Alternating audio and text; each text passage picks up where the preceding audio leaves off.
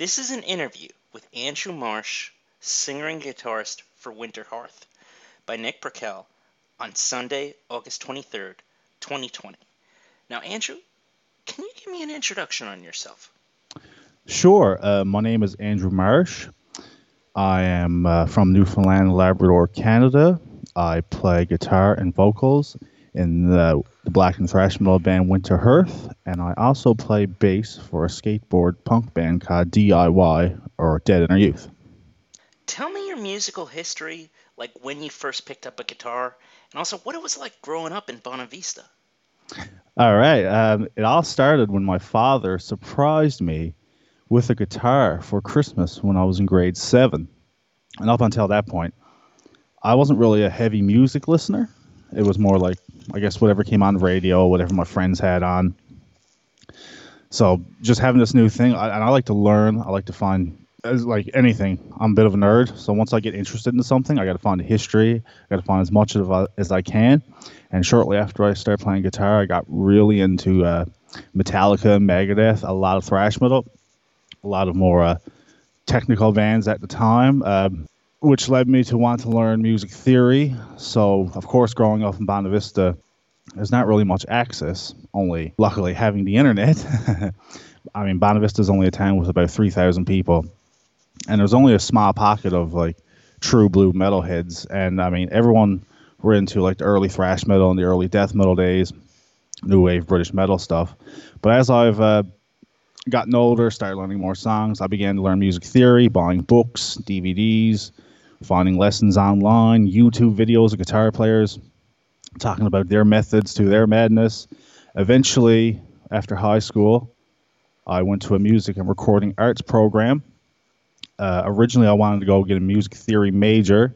Right before I called that plan off, I realized like I don't want to be a teacher. I just can't do it. So I went into the recording side and landed me a job as a AV technician in St. John's, Newfoundland, which is the capital of the province. Now, where you live in Canada, what are the popular styles of metal, and describe the scene you're a part of? Well, we're the most eastern province in Canada, Newfoundland and Labrador. Labrador is attached to the mainland of the country. We're on an island. The province's population is only about 500,000, and the towns are pretty spread. So the metal scene here is not really so much, for example, it's not like a Florida death metal scene or a grindcore in the United Kingdom. It's just metal as a massive whole. For example, you got like Devastator, which does a real cool like groove metal style.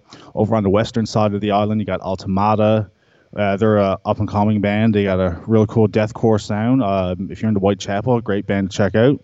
You also got Category 6, kind of an old school power metal vibe. If you think like Gamma Ray, Running Wild, Edguy or Edguy, I'm not sure how you pronounce that band name.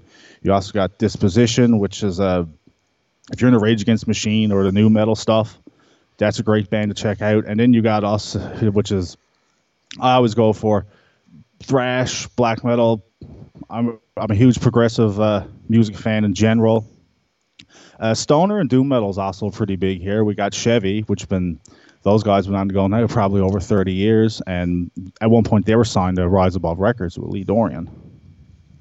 Tell me about the creative community, like your podcasters, zinesters, and writers. Oh, two best ones to come to mind would be Heavy Newfoundland. We got Greg, who he's currently living in Montreal, but he does everything to curate Newfoundland rock and metal as a whole. He tries his hardest to get your music out there, trying to show the world that we have a metal scene too. You also got another writer, Dylan Collins, who writes for the Newfoundland Herald, a local outlet here. He tries to do as much as he can. Well, the Herald's more of a mainstream and like more of a TV kind of outlet, but there's a lot of talk on local music as well, and he tries to sneak metal in there whenever he can. What are some personal events when it came to your band members that helped make each release unique? Ooh, that's a good question, considering every full-length album has a different lineup, and we're only a three-piece band. uh, well, the original lineup of Winter Hearth was myself, Robbie Butler on bass, and Michael Smile on drums. I'll never forget the night we debuted the song Witchcraft, which is fourth song on Curse of Summer, trying to remember. We played that for the first time ever, and Mike had a pop in his elbow. He didn't know what it was, and the next day his elbow was swollen. Went to a doctor, and he had a blood clot, and he had to basically sit out for 6 months. But the 6 months turned into a few years because he wasn't sure what he wanted to do, if he wanted to keep doing music. So we had a guy named Zach. And Zach was definitely the right guy for Curse of Summer, because Curse of Summer, being a real strict black kind of thrash metal approach, I mean, that's exactly what Zach was into. So me and him vibed really well. Robbie always tries to be, I think Robbie's approach to everything is what would Cliff Burton do. So he likes to be, he likes to go to 11 the whole time with his tracks. Not long after Curse of Summer, myself and Zach, we parted ways. I wish him all the best. Mike came back, and we were just talking about how we liked the Gothenburg scene. So we began writing again. I actually, that's when Resettlement began. And I tried tuning to drop C tuning rather than my whole step down. And because of that, Mike's suggestions and stuff, Resettlement came out about 12 to 14 months later. 14 months later, yes. And then shortly after Resettlement, myself and Mike parted ways. Again, wish him all the best. And then we got Brad Ivany. Brad comes from a progressive background, to say the very least. He was in theory school, but I realized it wasn't for him. After a few gigs with Brad, we began writing tracks for the new album now, Riverbed Empire, which was released 2 days ago. Right before that was going to happen, Robbie decided he didn't want to be in the band anymore, that music wasn't for him. So that was really interesting, because I've known Robbie, me and Robbie started Winter Hearth really when we were in high school in 2008. And now after 10 years, he didn't want to be a part of it anymore. But luckily, I was rehearsing in a Ramones tribute act. And the vocalist, Lenny, I was just shooting the breeze with him one day. And he said he plays bass and the guitar as well. And I said, you want to try it for Winter Hearth just to see if you like it? And at that point, he never even heard any of it. He's like, yeah, sure, I'll give it a shot. And within, for sure, 12 hours when he listened to our music, he's like, dude, I'm all about this. He's like, I'm not sure. I come from more of a punk background. I'm not sure how I'm going to do well with metal. And I said, well, give it a shot anyway. And I mean, he's here today, and so far the reception having Lenny is great. So hopefully this lineup stays for another album. Now, when it came to writing techniques like experimenting with different scales and things of that nature, what types of things did you use for this album? Oh, that's awesome. Great question. For the guitar solos, I try to more keep it simple approach.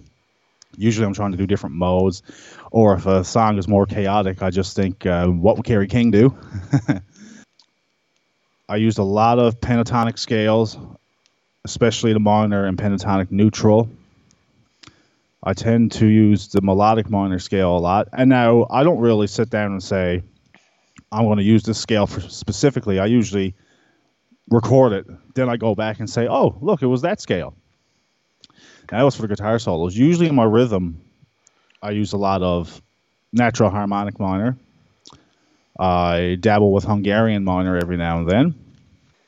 For the rhythm, I usually use natural and harmonic minor. I like to use a lot of diminished fifths. I like to use a lot of major sixths.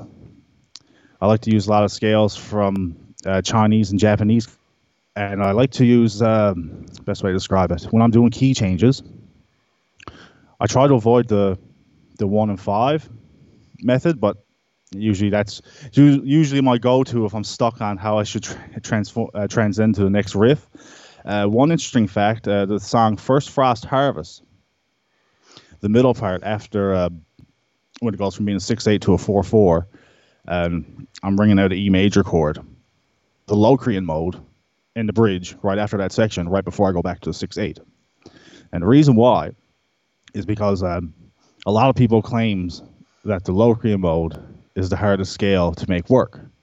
The main reason why is because I'm pretty sure it's because of the diminished fifth. It doesn't have a perfect fifth in the scale. The most well-known song when it comes to the Locrian mode that will come to most people's mind would be Army of Me by Bjork. So that was, I said, I'm going to write this scale. I'm going to make it a challenge just to see if I can do it.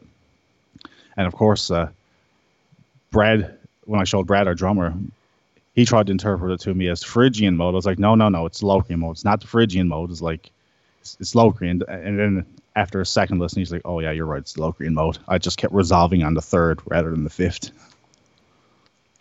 As a writer, how do you view historical events from the outside looking in? I always say to people, I try to do it like if I was in a time machine going back and just as a spectator.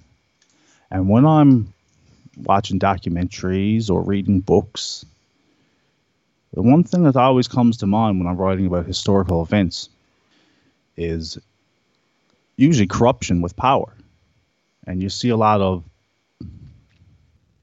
for example, at the end of the day, really, it's just how many people are getting murdered because of someone's agendas. And it's probably going to make me sound like a crazy conspiracy theorist, but a lot of the times, too, the average Joe, we'll say, like, he or she doesn't really know what's on the go because regimes, governments, kingdoms, dictatorships, they're always hiding what they're really trying to do. Could be territorial gain. Could be trying to take away people's freedoms. You never know. So I always try to write from a spectator aspect. You don't want to come off like you're choosing sides because then that's when the controversy really begins. And you shouldn't really choose sides anyway. I mean, history is in the past, but at least you can learn so it doesn't ever get repeated. Now, you got Annabelle, the keyboardist for Devilment, to feature on your song Marshlands. What was it like working with her, and what kind of story are you trying to share in the song? She is an amazing person to work with, very down to earth, very approachable, phenomenal musician, phenomenal knowledge in music, great person to have on your team. With Marshlands, I was really trying to show Newfoundland folklore with people who pick bake apples. Some people call them cloudberries, some people call them marshberries, and how to really get them. You've really got to go deep into the woods, into a bog, pick a bucket, depending on where you're to. It can be an 8-hour day. So, of course, I tried to do that aspect of Newfoundland culture and tried to put a horror spin on it, along with the old saying of always listening to your elders because they know. So the song of Marshlands starts off very beautiful. Newfoundland has lots of beautiful scenery. I tried to portray that into the evil. Some people call it life's beautiful darkness. And I try to tell a story of someone who didn't listen to her elders or the town's elders, goes into a section of the woods that no one dares to go, and appears a demonic creature. And unfortunately, she didn't make it out alive. On North Star, Be My Guide, I believe that's symbolism for holding on through dark times. What was the original inspiration for that? Originally, it came from always hearing stories of when people are lost and how the North Star helps people guide them through if they're in the ocean or if they're lost in the woods or in the desert. And I thought at the time, what a great concept if you had to write about mental health, for example.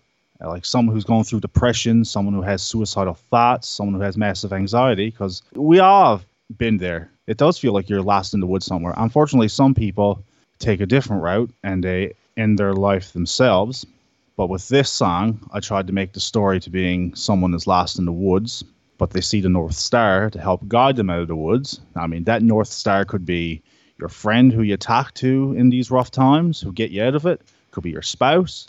Could be a psychiatrist you see. Could be, who knows what it is. I mean, everyone got different breaking points, and everyone got their own way of coping with things. For your song, The Shipwright, it's about nationalism to twist the minds. Is this directed at the past or the present? Honestly, I would say past, present, and future. The shipwright specifically I've written about. Originally, I was going to write about someone who just builds ships. But then I said, I could do a cool historical view on it. And when you think historical ships and history and battles, one ship that always comes to my mind is the Bismarck.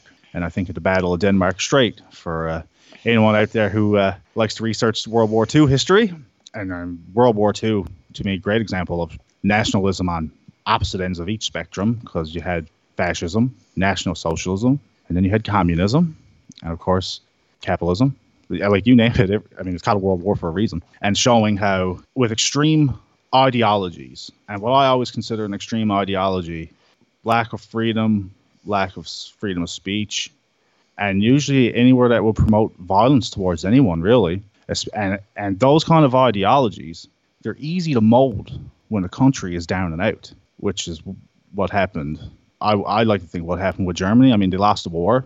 The inflation in Germany post-World War I was ridiculous. And along comes this man who says, these people are the problem. We're going to make Germany great again. And most, if not all, extremist governments, one thing a lot of them all pride over is their military. So I use that with the Bismarck. I always consider the Bismarck to be Hitler's naval baby. He probably thought it was going to be the terror of the seven seas. But it took 96 hours of constantly pummeling it, and that showed a different outcome, as you hear in the final verse of the Shipwright. And it shows how evil nationalism can be of any sort. Doesn't matter where you're from or what you believe in. I mean, there's nothing wrong with being proud of where you're from, but it can be bad once people start saying, well, these people are why we're getting shafted. They're preventing us from being this. They're preventing us from being that. We got to overcome. And really, it's all agendas behind the scenes when you think about it. Now, what types of inroads are people in your musical community doing to revive your active music scene? Oh, that's a tough one, because at the moment, where I'm living to, with COVID-19, we can only have up to 100 people at the moment. Currently, there are no cases. There hasn't been any shows for rock or metal since COVID came down. However, the Irish scene here this past weekend did a drive-in concert, which was pretty cool to see. You're starting to see bands taking the live stream approach, which is all really we can do right now, because we're one day at a time. Because, like everywhere, we don't know what the next hour is going to bring with this COVID pandemic. What would you say is your most hallowed musical possession? 3 comes to mind. Most prized. From a sentimental aspect, I would say all the friends and people I met through all the shows I played, the traveling, lots of great fun times, great friends. You can't replace that. Like, nothing can beat that. Another thing would be my 60th anniversary Fender American Strat that my father gave to me for passing grade 9. I had an Epiphone SG Special starter guitar, and it kept falling apart on me because I was playing for like 12 to 14. So he said, man, you don't cause no trouble. You always respect everything I ever gotten you. So he got me, I was originally going to get this Jackson JS Series Kelly, but instead he got me a Fender Strat, and I was like, what? And now, from another aspect of possessions, it would probably be my cane, my walking stick that I caught from Alice Cooper. First mainstream concert I ever went to was Alice Cooper for the Along Came a Spider tour in 2008 at Mile One Stadium in St. John's. He played No More Mr. Nice Guy. That was the second track in. He had a walking cane. He threw it on the other side of the arena. I was like, damn it, I wanted that. So, of course, Alice Cooper, being the showman he is, he threw out fake diamond necklaces. I couldn't catch those. The dude behind me got that. He threw his musicians threw guitar picks. Couldn't get any of those. Eventually, he jumped out after getting hanged. He popped out of the door, and School's Out started. And he had another walking stick. And he threw it in my direction. And I jumped over 3 bodies. I didn't care. I was getting that stick come hell or high water. And I got it. And people tried to fight me for it. And I was like, no, it's mine. Do you know any local folklore to your region, like a ghost story or something like that you could share? My favorite one off the top of my head would be the story of Kitty Casey, which is what I used from the first Winter Hearth album, Curse of Summer. The final track, Dementia, is actually about this one story. Back in the 1860s in a town, Elliston, outside of Bonavista, Vista, lived a woman named Kitty Casey, and her man was trialed for stealing. And she was so dramatically overwhelmed by it, she decided to commit suicide in the most dramatic fashion by stabbing herself in the throat 5 times and letting her bleed herself out. Some say she did it on the beach, others say she did it in her house. And of course, back in those days, we're talking the 1860s, suicide to the Christian church, you didn't get buried in a Christian burial ground. Pretty sure they just took the body and just buried it at a random spot in the woods, which is actually across the road from the beach that she killed herself. So lots of times late at night, that's where we went to, like 1 a.m. in the morning. You know, we put some Dark Throne on or some Morbid Angel, see if we can summon the ghost of Kitty Casey. Because one time me and my friends went in, they had airsoft guns, and eventually all I heard was pop, pop, pop, pop, pop, pop, pop, pop. We gotta get out of here! Oh my God! I just seen a headless ghost! And like to get there, you got one of those big metal gates you see on dirt roads, and like one of my buddies, I'm pretty sure he just sprinted. It was like Olympics on the go. He just jumped up, lock up, AK-47 airsoft gun. He's like, drive, now, we gotta go. One of the most fun nights I ever had as a teenager. I guess maybe just final words. Sure. Hope everybody is staying safe out there during COVID. Our new album, Riverbed Empire, is out now. You can buy it online at www.stillheavyproductions.bigcom. Also, check us out on Facebook at Winter Hearth. The album is also available on all streaming platforms. And seriously, be sure to check out the site. I'm pretty excited. For the first time ever, we got bandanas. And when I held the bandanas in my hand, I was just floored. I'd like to thank everyone who always helped me throughout the years. My manager, Tony, at Still Heavy Productions. If you got Tony on your side, he does what a manager is exactly supposed to be. You need a manager that's aggressive, but also assertive and knows how to pick their battles. Because a passive manager, and this is a lesson for all you younger bands out there, a passive manager will get you nowhere in life. I mean, some say that honey will get you further, but not when it comes to the music industry, which some people coins the devil's industry, you know? And also, thanks to Heavy Newfoundland and Greg for always helping us and curating Newfoundland music. And everyone stay safe. This has been an interview with Andrew Marsh, singer and guitarist for Winter Hearth by Nick Purcell, on Sunday, August 23rd, 2020.